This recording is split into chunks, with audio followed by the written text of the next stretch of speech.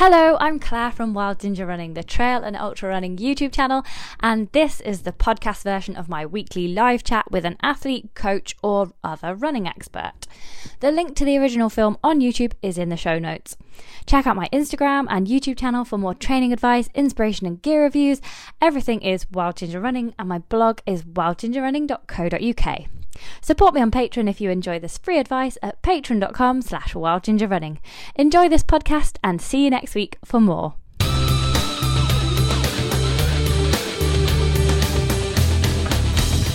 Good evening and welcome to Wild Ginger Running with a Scotney takeover.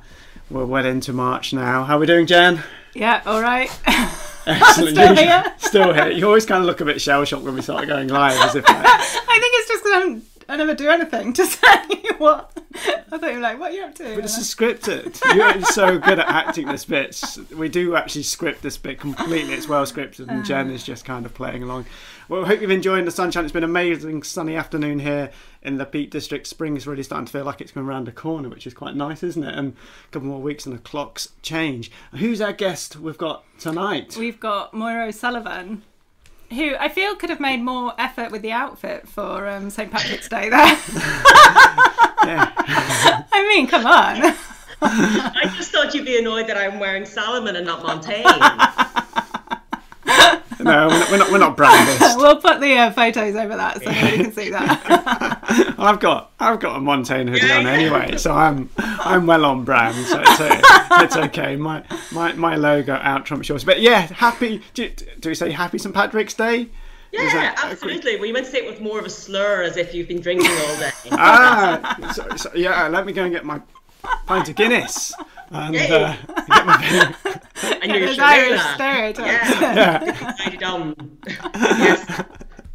No, we're all stone cold sober because we're all locked down at home. So there you go. So you're not been kind of rushing down, getting all your kind of bevies in then, and your whiskies and your Guinnesses ready? No. No, I'm a professional athlete. Oh, sorry, I shouldn't be laughing. I realised I had to stay sober for this. So, yes, no, we'll celebrate afterwards. So normally you would by this time on St. Patrick's Day be kind of floored by it depends. Not really. No. We're only teasing. We sound... I'm too old for that. Well, that is the problem, isn't it? You do get to a certain age and drinking and hangovers are just not a pleasant thing at all. Yeah.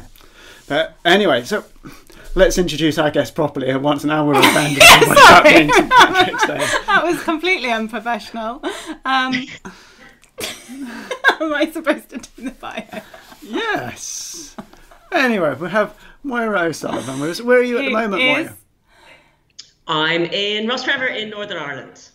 And as I showed you just there, the mountains are over there. Oh my goodness, what a view. You're missing that if you're listening on the podcast, but you have the mountains out of your window.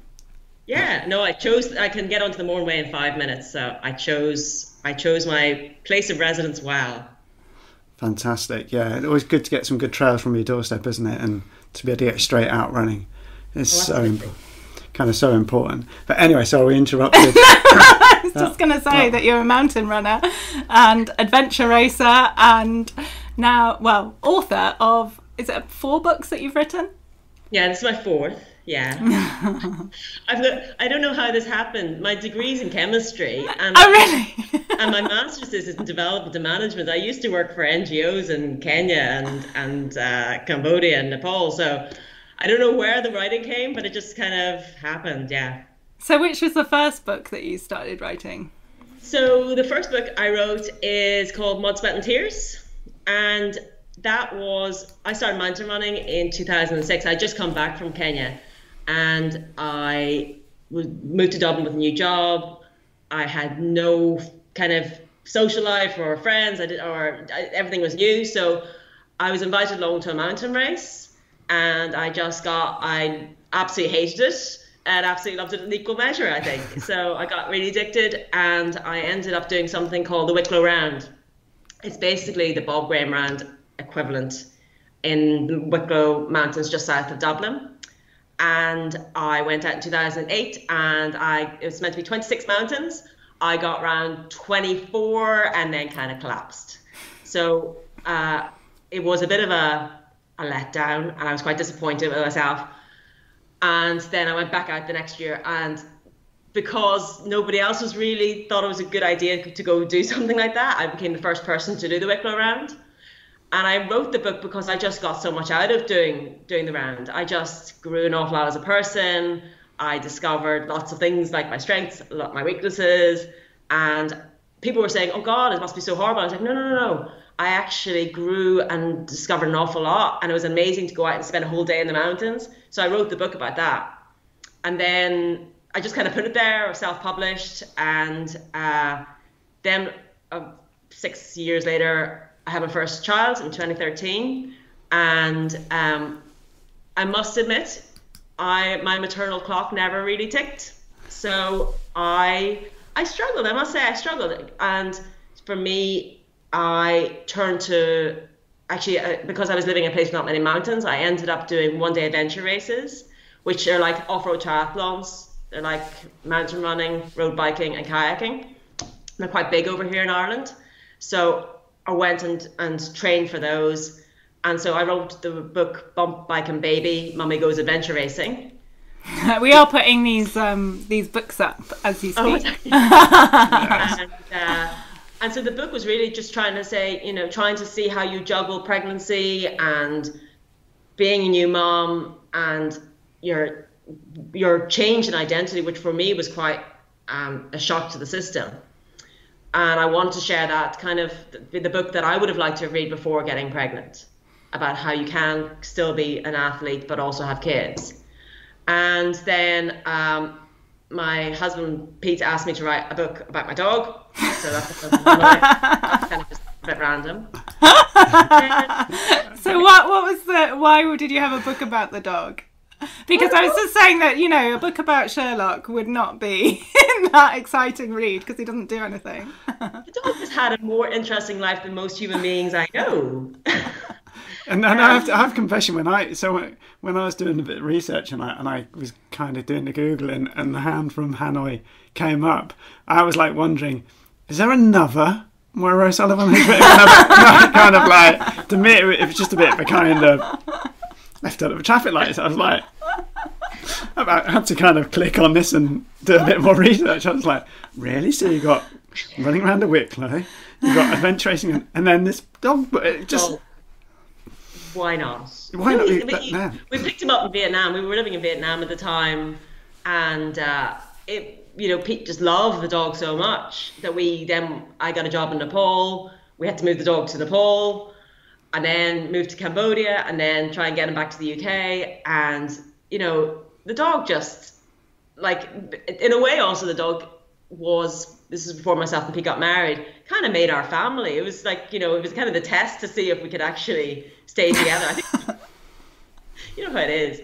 So, so I wrote that book. And then in 2018, Pete got unwell. It was like June, July in 2018. And he was diagnosed with depression. And within 6 months, 2 days after Christmas, 2018, he took his own life. And I've been picking the pieces up ever since. So that's just over 2 years now. And I decided that all those books I've written before, there's always been, hang on, this is kind of the narrative, but this is my experience. So with mountain running, the joys of mountain running, a lot of people were telling me how bad it was. But suicide, I never really understood what it would mean to a family, and I know there was no roadmap to say, okay, this is how you get through it. So again, like Bump, Bike and Baby, I wrote the book to say, okay, hopefully, if anybody is going through loss or if anybody is going through a suicide in the family, these are the things that help me. And for me, in the book, it really is about doing something I love, which is actually being in the mountains. And being around people who love and support me, which will turn out to be the mountain community. And the book as well.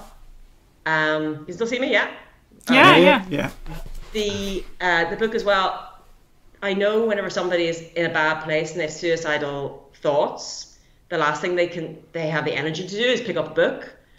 But I hope maybe somebody will pick it up and they will read it and say, I never want to put my loved ones through something like that ever. Because suicide, the ripple effects, you just can't describe it. We will live with this for the rest of our lives. His family, his friends, his work colleagues, they still are torn apart. And that's what the book is really trying to add to that story about why suicide is such a bad idea. But also for those who actually suffer through it, what can you actually do to get back on, move forwards with your life? Yeah, and one of the themes that came out in the book was also how it wasn't spoken about in terms of the depression either and the suicide. So it came as a shock to a lot of people, didn't it, that who hadn't known that your husband was ill in any way. So do you think that that's kind of changing at all now, or does it feel the same as when you wrote the book and were going through that? I know. See, when Pete got sick, he did not want anybody to know. He was petrified. So even if I brought the children to the childminder and I was maybe a little bit late because I was talking with Pete, or there was something about medical that I had to help him with, he would always say, "Don't tell the childminder that I'm ill." So no, he just didn't want anybody to know. And then when I did let people into the inner circle, and I said, listen, he's not well, he's got depression, and they would bring it up in conversation. Like a friend said, God, are you eating diet or something? You're losing a lot of weight. And that was Pete's opportunity to say, well, actually, no, I'm not well. He went, yeah, no, diet, you're right. So he felt like he couldn't talk about it. And ultimately, because he's a very, very intelligent person, like he ran a bank at one stage in his life. And so his brain was everything. And basically the brain stopped working. And I think one of the reasons why I wrote the book is because a friend of mine was at the funeral and he was at the wake. And the wake is a big thing in Ireland. And he afterwards said to me, nobody said that he had committed suicide. Everyone was just saying it's just a terrible loss, terrible tragedy. And then I said, but how did people not know? And so I was a little bit angry about that, to be honest, because when I lived in Kenya, about 20 years ago, and the first week I arrived, there was a funeral in the local church, and there was a coffin there with a 21-year-old lady inside, and on top there was a shoebox with her baby, and the two of them had died of AIDS.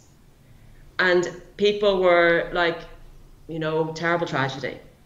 And there was a clear case of this, there was a stigma around AIDS.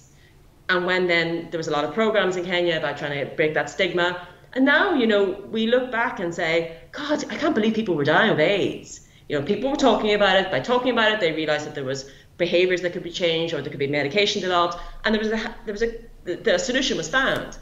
And there's a part of me that wants this book to date. I want in 20 years' time for people to go, because I think 2 years is too short. I think it hasn't changed that much. But this is part of the conversation of, hopefully in 20 years, people say, I can't believe people who have mental illness didn't feel like they could talk about it. Can you believe that? Can you believe that people actually who have mental illness, they were able to think that the world would be a better place without them? And that they believed it, and they took themselves out of the world because of that belief. I hope we get to that situation where we think, God, that's crazy. Yeah. But that's what's happening. Yeah, and so how long did it take? So with the other books are very it's still personal, but there's a kind of a different aspect to them. And obviously with A Quarter Glass of Milk, it's a very kind of raw, personal story. How long did it take to kind of come up with the idea to right, I need to... So obviously there's that desire to kind of get people to, like you say, having these conversations and being able to have the opportunity to talk about the impact of suicide and feeling suicidal. So how did the germ or the seed for the book come about? knowing me, it probably came on a run, you know? It's like, it happened in a lot of books. I just kind of running along going, I should write this down. And it's like that, you know? I must admit, the way, even whenever I decided to contact, I knew I had somebody who was we were mutual Twitter followers. This is the way books get written, guys. Mutual Twitter followers. This is how we met on Twitter. No. Oh. Yeah. Random guys messaging me.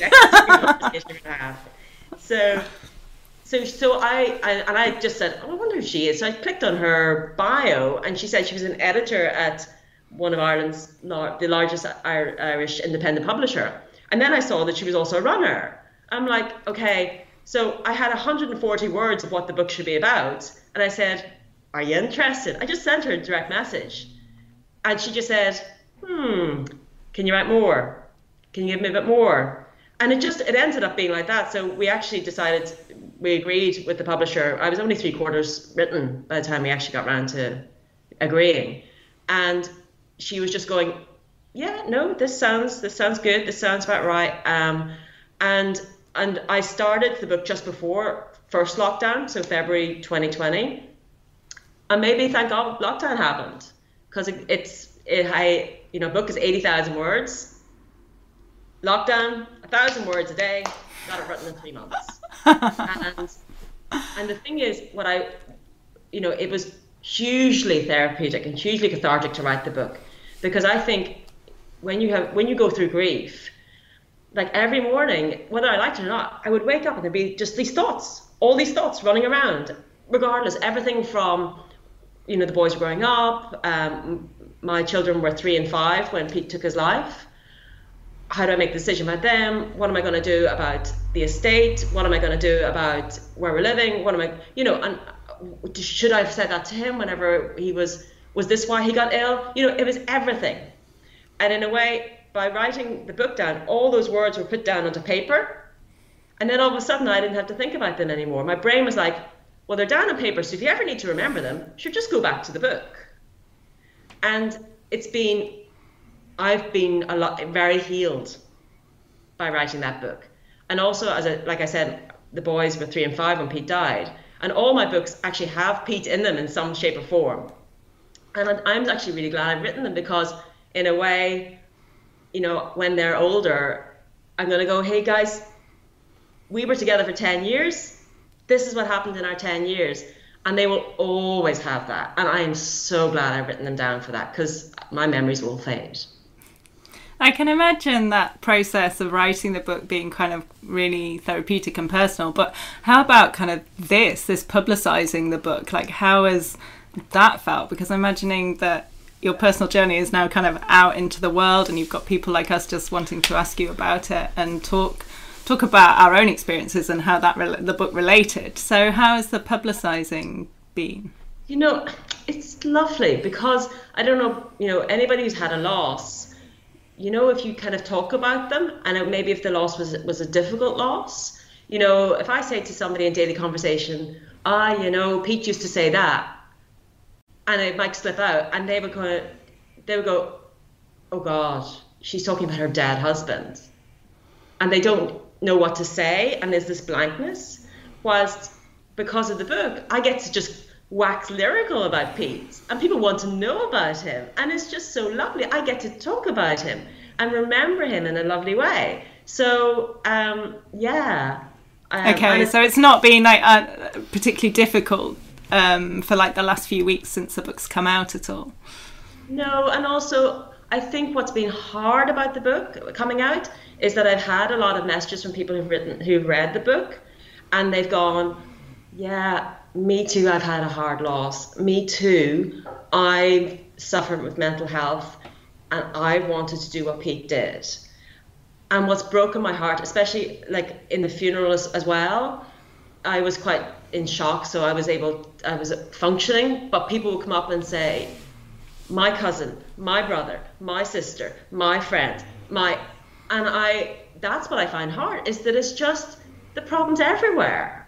And that is what is, and maybe that level of annoyance and frustration and anger is why I've written the book, so that I can be one part in that cog that can keep that conversation going, so that we can fix this problem, because it shouldn't happen. Yeah, as you say, that becomes a bit of a, people almost feel embarrassed at times, don't they? If you kind of suddenly mentioning somebody who's passed away. I know, like, Jen, you talk very openly about your dad who passed away of cancer, and we kind of still joke about it, and it's really encouraging, and it's not like, oh no, it's, you know. Yeah, but I do find that when you have suffered bereavements, because I lost my brother almost straight after my dad, and so many people just don't know what to say to you, so they don't say anything, and that can make it even more isolating. And I found, which I think was a similar experience to you, that actually the people that reached out to me weren't my closest friends. They were friends that had suffered some sort of loss themselves, and understood that even you can't say something to magically take the pain away. You can just say, hi, how are you, or just really be there for somebody. I thought the best, so I spent a lot of time listening to podcasts about grief, and the best advice I think you can give to somebody who wants to support someone who's grieving is show up, listen, don't fix. Yeah. Like, literally show up. Just, it was the people who literally came to my door and said, do you want me to take the kids to the park? Do you want to come for a coffee? And I've been told by a GP, doctor friend who lives locally, he said, say yes to everything. Even if you don't want to, just say yes, because you need to get out. And so people just showing up, it was very understandable. People said, if you need anything, let me know. And I was sitting there going, I don't know what I need. I don't have the energy to ask you.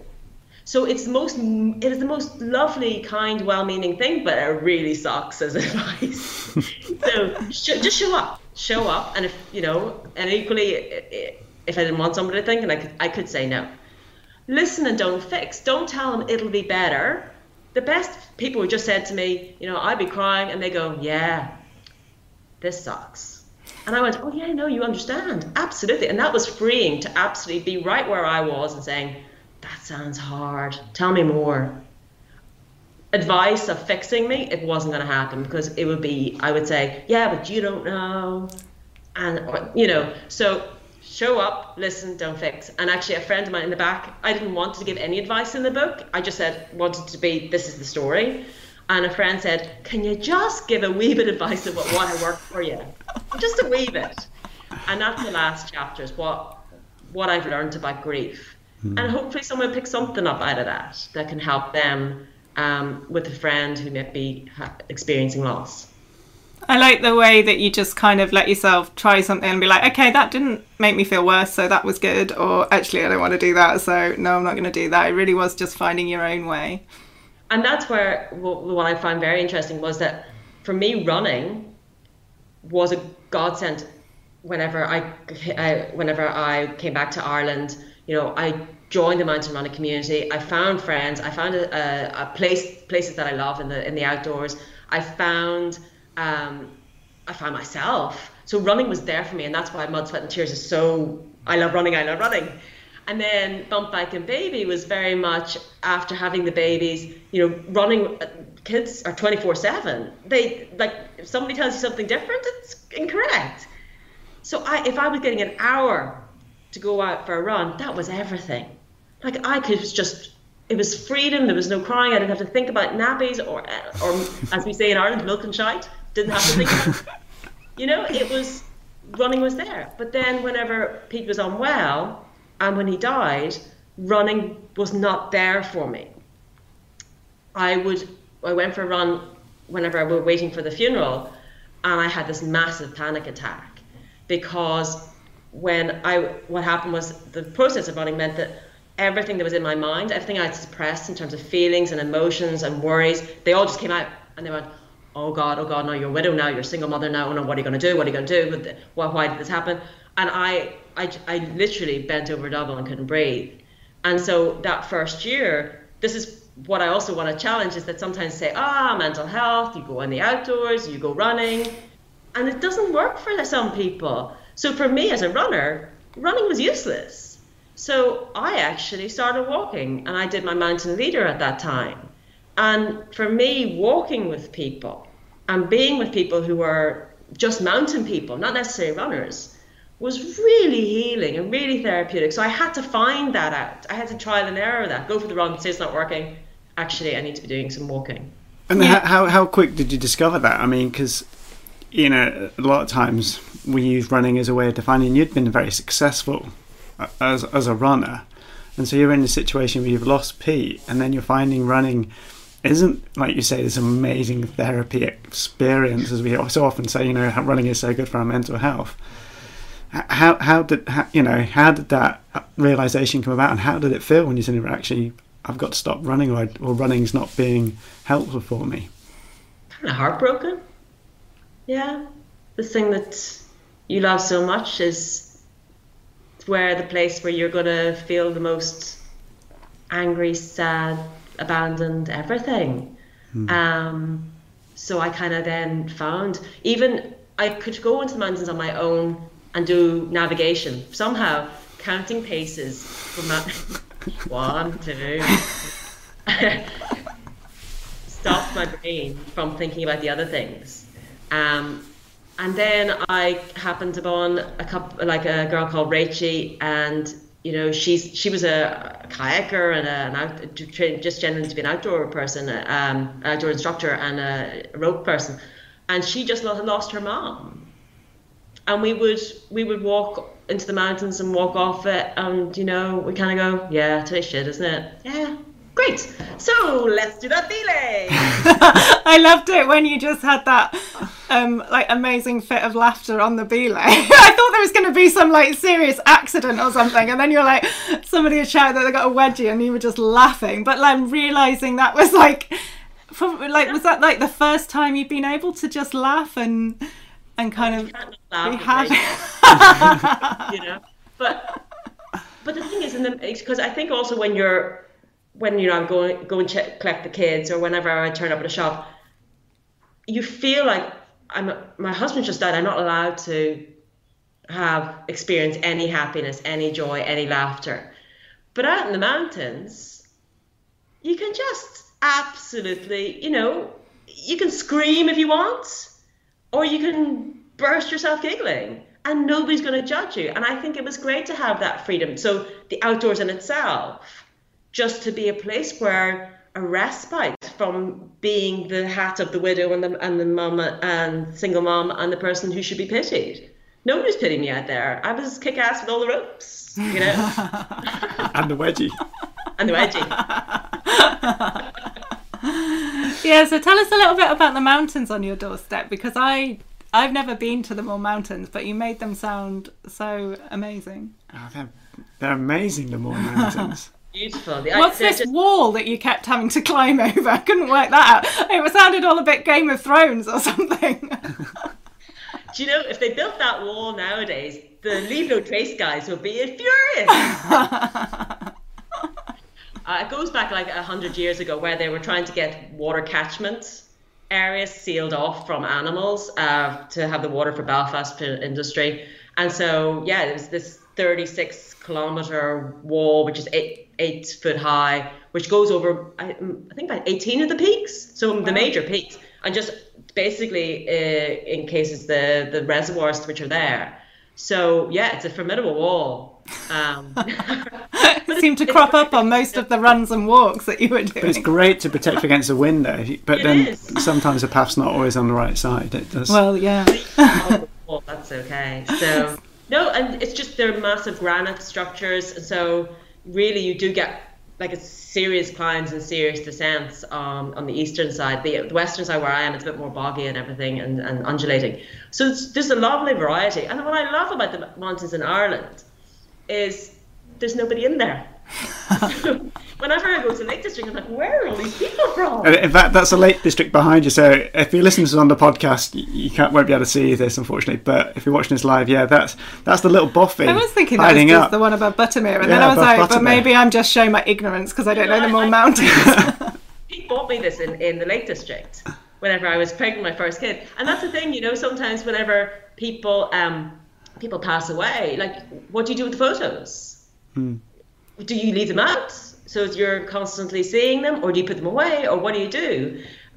So for me, we have a wall with all the pictures of Pete, but I have lots of pictures he bought me. So I look at that and I think, Pete bought me that. That was a good time. I remember that, and I think that's cool. That's good enough, you know. So yeah, I have plenty of pictures of the Mournes, but they're elsewhere. Well, that's the window, isn't it? Yeah, just look out the window. They're fantastic. They're fantastic. You know, I think a lot of the first British Championship race is often in the Mournes, and I think we often help you out with a bit of mist just to give us a bit of advantage. But yeah, that was a good excuse to get the you guys over here. Does the Mourne Mountain Marathon still take place? Yes. Yeah, no, I did it last September. Yeah, it's a lovely, lovely event because again, it's quite a small event, and yeah, the planners are kind of evil. I was going to say, I'm not sure I want to be up against you with all your knowledge. I'd be still trying to get over the wall. Well, there is a lot of it is very kind of tussocky in place. But I mean, I was working out there in 1995 as an outdoor instructor, and the map was pretty. Have they updated the map? Is there a new map of the Mourne Mountains now? We call it the map of lies. That is very Game of Thrones. We've got the big wall, and we've got a map which was originally mapped in 1920, I think. With some very... Yeah, it's quite I must admit, thank you to Harvey's for coming over, and they've mapped it. But can somebody explain to me why Harvey's has 15 meters for each contour? Like, we still don't understand that. We're like 15, 30, 45, 60. Why? It's probably to do with the scale of the map, the 1 in 40. If it was kind of 5 or 10 metres, it would just be so noisy. Too much information. I could do 10. Vote for 10. I could do 10, 20, 30, 40. Vote for 10. Okay.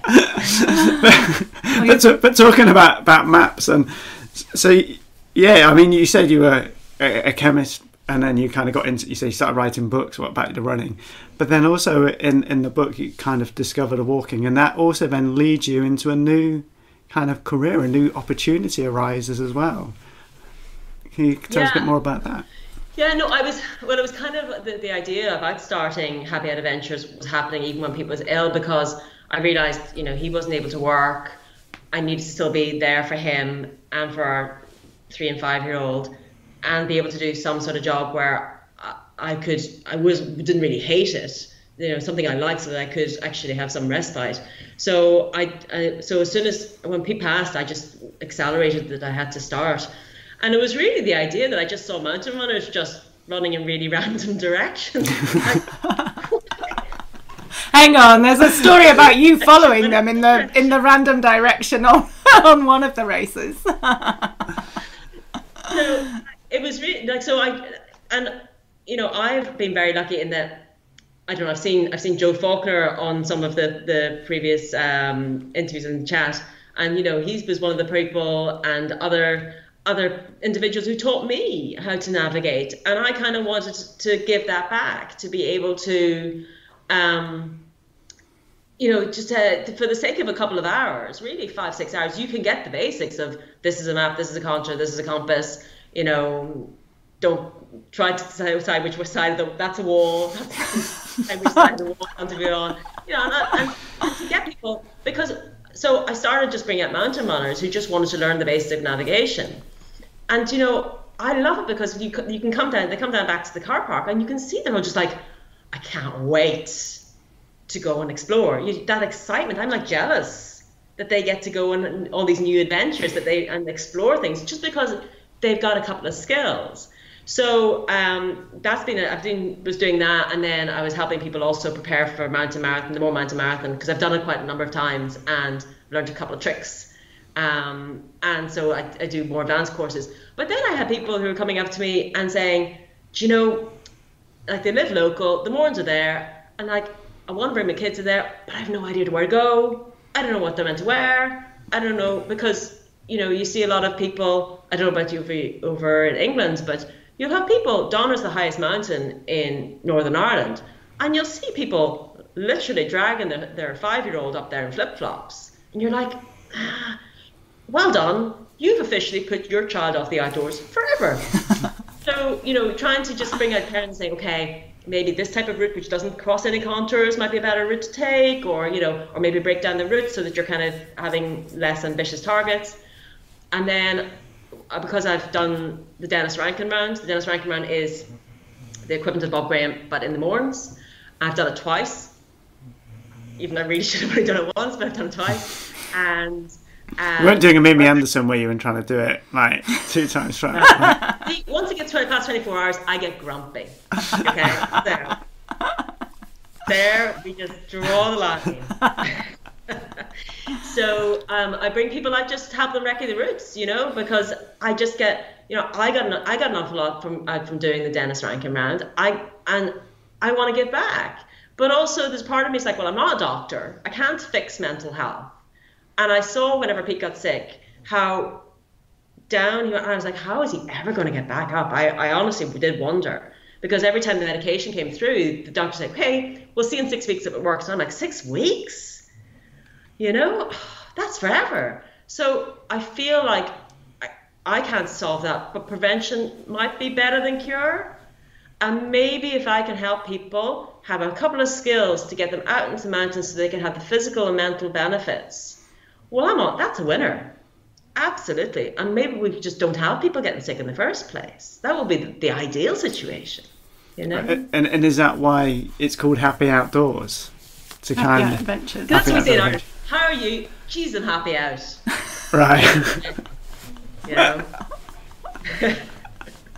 So, and I didn't know what I wanted to do initially, because I was thinking about doing orienteering as well, because I really like orienteering. But it was just so broad, and I just wanted to see what people wanted, and people just want simple skills. And like I've sometimes happy enough I've had people come over from Scotland, and they don't know the Mournes, and I'm happy to go for a run with them, shoot the breeze, It's not a bad job, is it? No, absolutely no way. It's lovely, and I meet the most fantastic people. So I really can't complain, So I'm happy out. And so how well did you know the Mournes before you moved to your current position? And did your first Dennis Rankin round? Did you know them before then? I didn't know. Well, I kind of come up to do I was living in Dublin. I came up to do a couple of races. Okay. But I knew the Mournes were stunning. And I'm originally from Northern Ireland anyway. So it was easy enough to... I'm actually... You ever heard of Derry Girls? Channel 4? Derry Girls? Yeah. That's my school. I get flashbacks. I get PTSD watching. But that's the other side of the country. So Mournes is near Belfast. So so I always knew they were beautiful, and because myself and people were wondering where we should live, and I said I don't care where we live as long as there's mountains. So we thought, and we came to compromise with the Mournes. But yeah, so the great thing about the rounds is it's a brilliant way to get to know a set of mountains.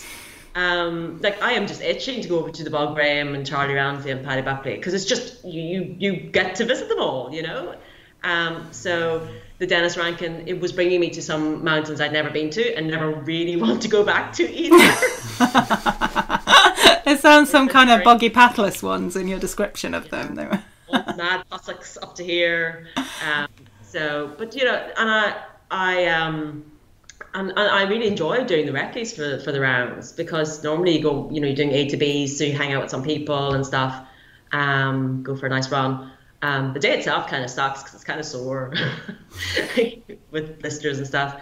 But yeah, no, I really like rounds. I think, and I had a conversation with somebody recently about what's your next race, and the funny thing is, the reality is life is a bit stressful, not just COVID, but I just got to in a household where you'd hope to have 2 parents. I've got, just myself looking after everything. So it's a bit stressful.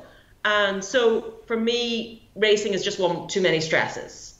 I just find going out and equally, I feel like I can't push myself like I could have before Pete died, because I have this thought of, oh, but if I push myself, I'll absolutely collapse across the line. I still have to go home and look after the kids, and I can't be banjaxed. Do you know what banjaxed means? Yeah, I've heard banjaxed. Yeah. Well, no, completely like.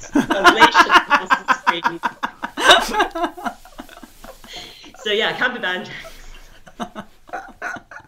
Excellent. So I can't. So you can call it bollocks if you want to. We could, you know. They'll bleep it out on the podcast, but I'm sure Claire never had any swearing. The amount of swearing that we got from Minnie Anderson. well, she set a new trend. Claire will never forgive you. So I've only got 2 more weeks left anyway. So.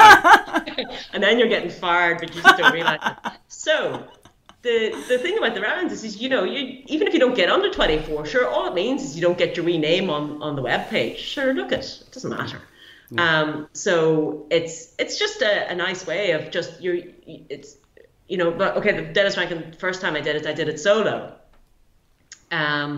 And you know, I kind of I was going for the record, and you know, it was all kind of, I was really pushing myself, and kind of the wheels came off, and that's fine. But then whenever, you know, here in Ireland, whenever it's a year after somebody's passing, there's normally an anniversary mass, and I was just like, I don't feel like that's me remembering him. I don't feel that that's a big thing. So at the time, a couple of months before Pete's first anniversary, you know, Paul Tierney, who's Irish and you know, good lad, he went off and did the Wainwrights, and he raised money for mental health and in memory of Chris Sterling. Also, I had contact with Shelley Gordon, and she had done the spine in memory of her partner who passed away by suicide. And I just thought, you know something? I'd like to go for a long run with some friends. And that's my way of remembering Pete. And the more I thought about it, you know, nobody had really done a winter round. Winter rounds are, you know, rounds are new here, so winter rounds are even newer. And I just thought, you know, he passed away the 27th of December. So it is, you know, winter rounds are normally any time from the 1st of December to the end of February. So I said, okay, well, why don't I go for a run around that time? You know, there's something called Darkness into Light here, which is very popular, which is 5 kilometers of people starting to run before dawn, and then they finish in the light. And it's thousands of people do this every year in Ireland, where they remember people who've been affected by mental health issues and suicide. And I just kind of went 5 kilometers, 90 kilometers. Yeah, it's kind of like Darkness into Light, like on steroids. So I just was like, and then I just didn't want to do it alone. So I asked all my friends to come along. And you know, it's funny because I put up a post on the orienteering, my local Lagan Valley orienteering site, because orienteers, if you tell them where to be at a certain time, they always turn up. And when you ask them to guide, they know where they're going. You know, it's a win-win. Yeah. So I asked, you know, a lot of the orienteers, and, you know, people said, yeah, no problem. Where do you want us? How can we help? And and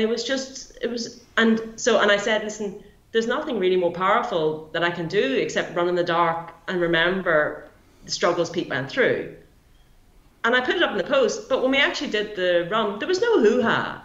You know, we all kind of just met in the car because, right, should we go, lads? Yeah, I think you were like, oh, should I say a speech? No, I don't need to do that. Like, no, let's just go.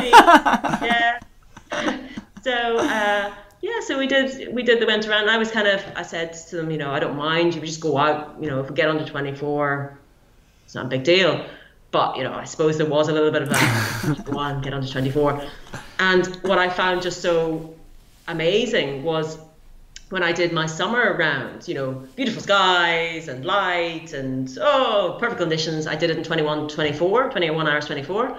And then when we did the winter round, darkness, mist, wind, with my friends, it was 21 hours, 24. We did exactly the same time. And I put that down to, you know, being with those people. But I think that is a strong, strong message about mental health, is that if you go alone, it's a lot harder. And there are people who want to, if you reach out, like I reached out and said, will you come for a run with me? People want to help. People will come out at 2 o'clock in the morning and give you a cup of tea on the side of a mountain. They will do that, but only if you ask. And when you run together, you are stronger. You do go faster. You do get through things. And I think that, you know, it was only after I finished I was like, wow, that was kind of powerful. Yeah. I love that you had somebody from your Mountain Leader assessment or from your Mountain Leader course that was crewing as well and bossing everyone around. Yeah, there was. It kind of seemed like there were a few different areas of your life coming together there. Yeah, and there was people who I was like, who are you? That's fine.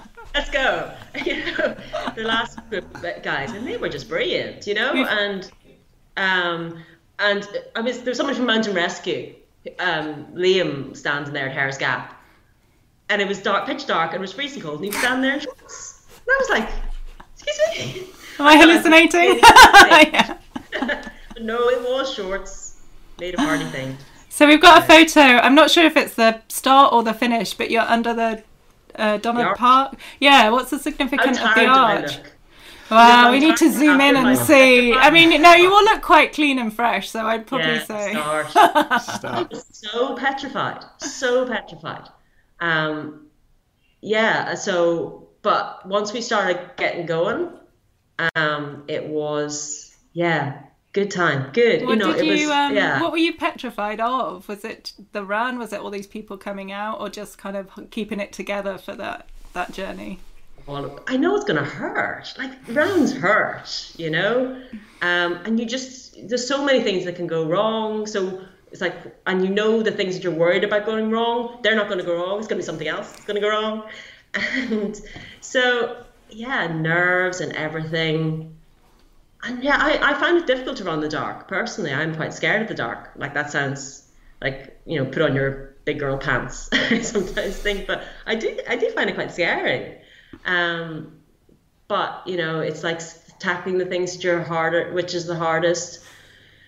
I think that's what helps people who've been in the mountains. I think the mountains teach us resilience. I really, really believe that.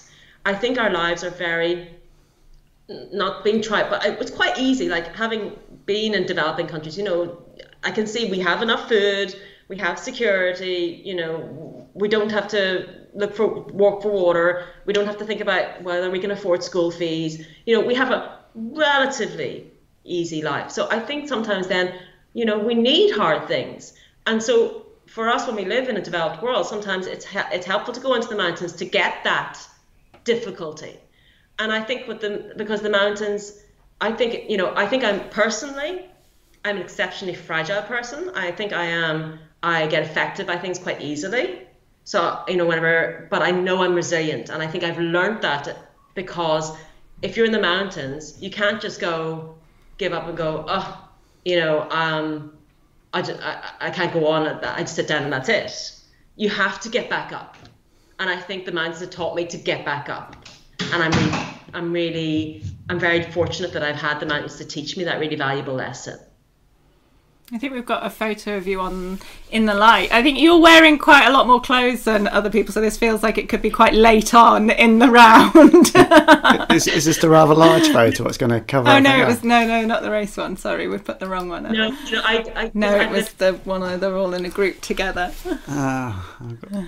I just don't like it. We're showing all the photos now. That's fine. Because I was messaging Carol Morgan. I was like, I hate the cold. What should I wear? And she's like, gloves. Lots of gloves. Lots of sealskin socks. Yeah. So I had help from. You're all up at a trig point. I'm not sure if that was from the round. Is that Steve Martin? Yeah. No, I love all my jackets. Just get warm. It's like having a little sauna inside.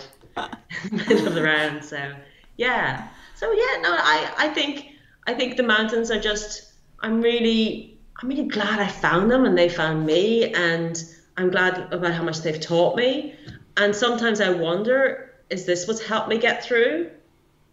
What the mountains have taught me, and the fact that I love them so much, and I've got a place that I can go for. Like, in a way, what's brilliant as well, we always talk about mindfulness, but I think the mountains make me mindful. I can't think about the future, and I can't think about the past. I have to think now of, where am I going? What am I eating? What am I drinking? Am I safe? That's all I can think about. So all the past and forward stuff, I don't have time for. And that's actually, I find that's mindfulness and the mountains make you do that, Yeah, you're very present in that moment, aren't you? Is that now, you can't be kind of always thinking about other stuff. So many outdoor activities, we just cause us to be very much in that now. So, you know, same with running and climbing, and even though I know you don't like darkness, but caving as well. That's yeah, very much when you're in that moment. Yeah, everything else almost just melts away, doesn't it? And but I wonder if focus. normal life, if you don't get that chance to be in the moment, does your brain never get a break? Well, I think this is what I mean. Maybe going off topic, but I mean, this is one of the reasons why there's such a fascination and interest in meditation and mindfulness now, but also why I think there's such an increase in things like trail running and ultra marathon running, because people are seeking those opportunities to be disconnected and to have that experience of being in the now. And you know, it's a very easy way of kind of going into it. If you know, a lot of people tend to be put off things like meditation and mindfulness because of the image of it, and it's thinking of sitting there quietly for an hour or so. We're actually just starting off 5-10 minutes can be an amazing way, or a very good way of just connecting with it and learning that beginning of a practice. But it's not just about having an empty mind, it's just having that single focus. But yeah, that is one of the amazing things of being in the mountains. And even when it's howling wind or beautiful sunshine, you've got those amazing views, you're very much like, I am just in this environment, I'm in this at this point. And I think especially on amazing views, what I like about the Mournes in particular is that I know they're millions of years old, you know, and here's like, you know, they were there before me, they're going to be there when I'm finished. Really, I don't really matter, you know, in the scale of things. And I think we sometimes need to feel small, and like, honestly, it doesn't really matter, you know. I remember I did the Camino de Santiago, and I had like a lot of world questions, like, you know, I was making big decisions in life. And I was like, okay, I'll do the Camino and I'll work out all the answers. And then I got to the end of the Camino and said, God, those questions are rubbish, weren't they? That was it. I'm need to be told, will you just wise up, will you? You know. So in the end of... Oh, you're right. Sorry. We'll try not to overrun too much tonight, like with Mimi. I was just going to ask... I think it's laptop. It's okay. Ask, like, at the end of the book, we leave you kind of a year on, but obviously that was a year ago. So I was just seeing how things had progressed in the last year. Was it as up and down as that first year, or were things starting to feel a little bit more almost kind of settled? But that feels like the wrong word. But no, I think you're right to ask the question, because, you know, it's like what the doctor said to me. Henry said, you know, grief is a wound, and, you know, in the best case scenario, you're just going to have a big scar.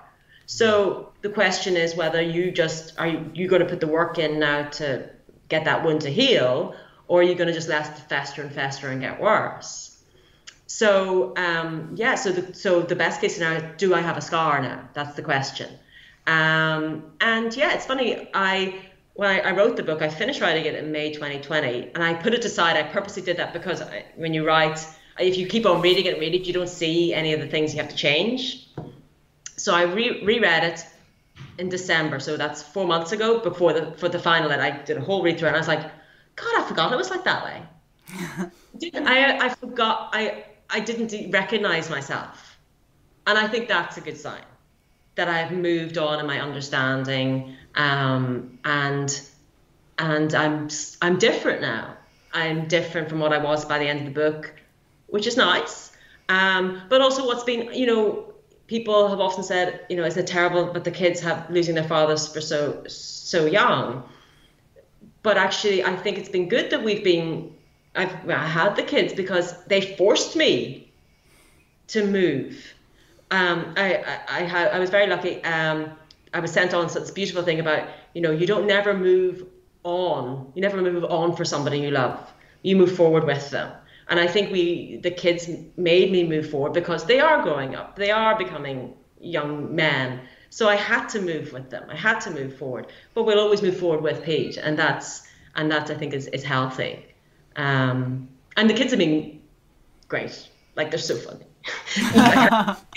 So the latest one was that my littlest one, who's now 5, he said to me yesterday, did you know that with leprechauns, you can have 4 wishes?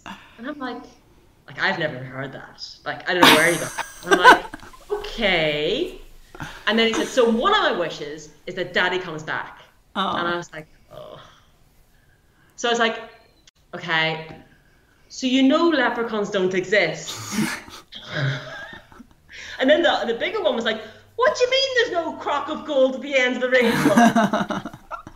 And you're just like, he's coming at you at all. And you don't know whether to cry or laugh, or you just go with it, you know. And so they've been great just to ground you, and we move together. We're very close knit now, you know. Do you drag them up the mountains in flip-flops as well? No. No. Sturdy boots. We go orienteering. Oh, and I think orienteering is a fantastic. So also for me, you know, when I said I get quite stressed about racing, you know, the orienteering is great that you've got 2 minutes staggered starts and somebody's before us and you've no idea if they're ahead of you or behind you. So I find that not stressful. So that's been my go-to sport. And what I'll do is I'll bring them on their yellow course, the easiest course, and then an orienteer will just keep an eye on them, and I'll go out for my course. So that's been the healthiest thing for us to all get a bit of exercise. It's like a little treasure hunt for kids. Well, and big kids as well. But, you know, I think it's about, you know, what you're saying about you try some things and you try other things. And, you know, I tried doing a hill walk in memory of Pete. And I was like, this isn't working for me. I did the orienteering did. You know, running didn't work. Walking did. So, you know, I think that's where it's not prescriptive, the book. It's very much, you know, I tried this, that worked, that didn't work. You know, I joke about it at the start, but, you know, the first 2 months, drinking and swearing was my... To be honest, if you carried on that for 2 years, we always wouldn't have judged you at all. Like, that was fine. You know, whatever worked. It would have made this interview far more interesting. Next time, the beer's on me. I could tell you some stories about the ferry boat inn down in Newcastle. No. Athletic club guys are scandalous. Is it still there? Is it the ferry? Oh, absolutely. They slaughter us all. Jesus, they're fast, those lads. Right. Yeah. No, it's some wild drinking nights I had down in Newcastle. Talk about on the mountains. I only see them passing. I can't keep up with them on the drinking. and the proper Guinness, well, it floors me. But better than the rubbish you say you have in England. Marcus, before you came on, he said, "Oh, you've got proper Guinness." And I said, "No, in England the Guinness is shite. We just have normal Guinness." It's normal Guinness. Excellent, fantastic. Oh, it's been brilliant chatting to you this evening. There's been no tears. I know that was. I was like, I'm gonna cry. No. Before I was like, but it's fine. You know, like I've seen you guys on social media and winning the spine and winning the Dragon's Back, and I was just like, oh my god, I am meeting ultra running royalty. And then I saw Meghan and Harry online, and I was like, oh no, I can't call them royalty because that's not, I don't think that's well, it is. I am, you know, I don't think you realize you inspire us to keep going. You know, I love your photographs on Twitter. Can I gush now? Well, we'll just let you know that we're moving to LA shortly. And, I can't take the press intrusion. But no, thank you guys. Just keep doing what you're doing. It's just so lovely. You know. No, well, you've inspired me as well, because I'm doing my mountain leader assessment in a few months, and then you were taking it so seriously in the book and very solemnly, and I'm like, actually, I need to I'm going to do what Moira did and take some people out to teach them navigation, because I've just been like, whatever. That's a perfect excuse for you to come to the Mournes, because you have to have 3 mountain ranges. So the peak testing won't be enough, you have to have 3. So the Mournes, come. Excellent. And then before we our egos get too inflated and we can't leave the living room, we apologise. Sherlock hasn't joined us this evening. He's been asleep on the other sofa and snoring. Just as we come to a close, as somebody who's taken people into the hills and into the mountains, and we've had quite a few people joining us live on YouTube have been enjoying us. So thanks, Guy, Vinny. Good luck to that guy who is going to be running his first 50k ultra marathon in Guildford. It says brackets hilly. Don't know.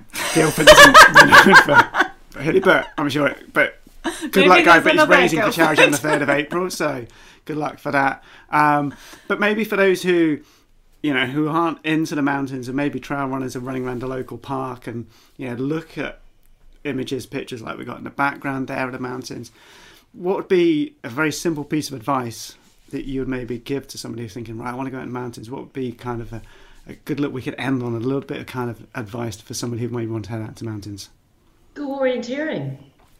Go orienteering, honestly, because you have the yellow course, which is 2 kilometers, and it's all on paths.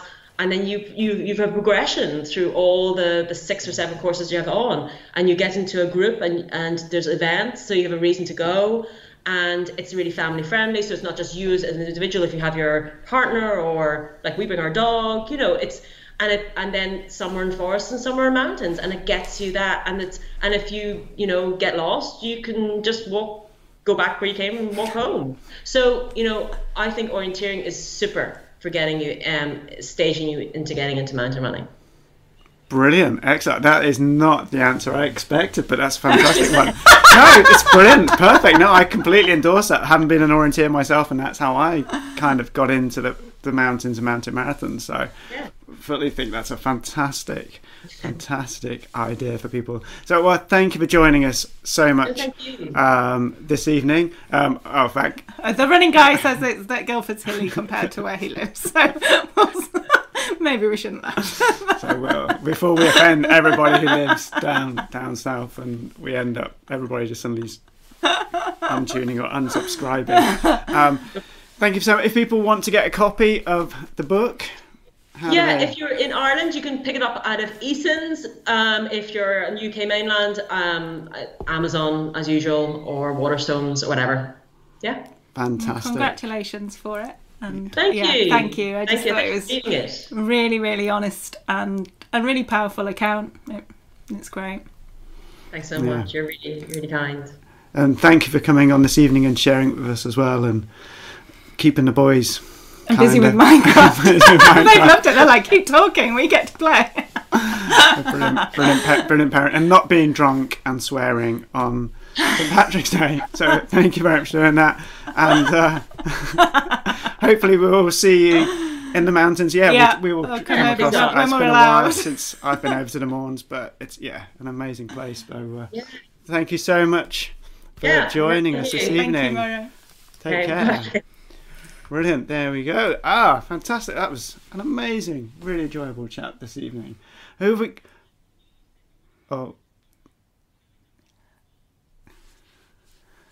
in the world, and I think we've a lot to be happy for, so I hope No, that was fine. It was more that I was warning you if I did cry. Why? But I haven't cried. That's fine. Brilliant. That's fine. Fantastic. So who have we got on next week? So next week we're all about parkrun. Complete change from mountains. Parkrun. So we're going from mountains to parkrun. And we've got Eileen Jones coming on about talking about her new book, which are all the stories around another book. parkrun. This is going to be like book club. Sorry, but we've got so much kind of book stuff. Next, you'll be telling me Damien Hall's got a book coming out as well. Oh, I don't know about that. Right. Thank you so much for joining us. If you've enjoyed being with us this evening and want to keep in touch with what's happening on the YouTube channel, click the subscribe button down below. If you've been listening to us on podcast while you've been out for a run, or just however you listen to your podcast, thank you for taking us along. And if you've enjoyed it, please give us a review down below. It helps us in the ratings. And we look forward to seeing you all next week. Stay safe and we'll catch you soon. Bye-bye. Bye.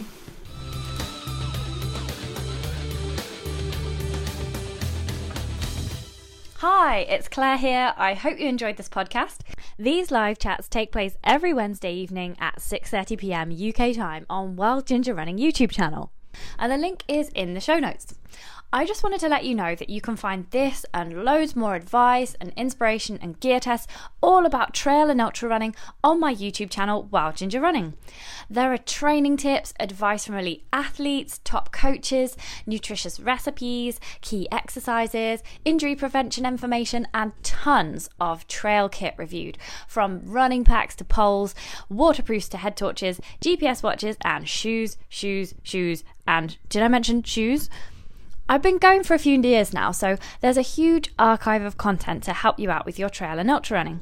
To quickly and easily find the information you need, simply type your query into the Google search box and then write Wild Ginger Running after it. Then Google will show you whatever blog posts or films I have on that topic. Give it a try.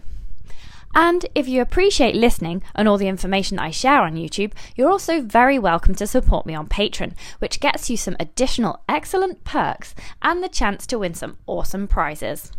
For as little as the price of a cup of coffee every month, patrons get discounts, extra films, access to the exclusive Facebook and Strava groups, the chance to ask questions to every live chat guest, plus automatic entry into my monthly competition to win £400 worth of trail and ultra running gear.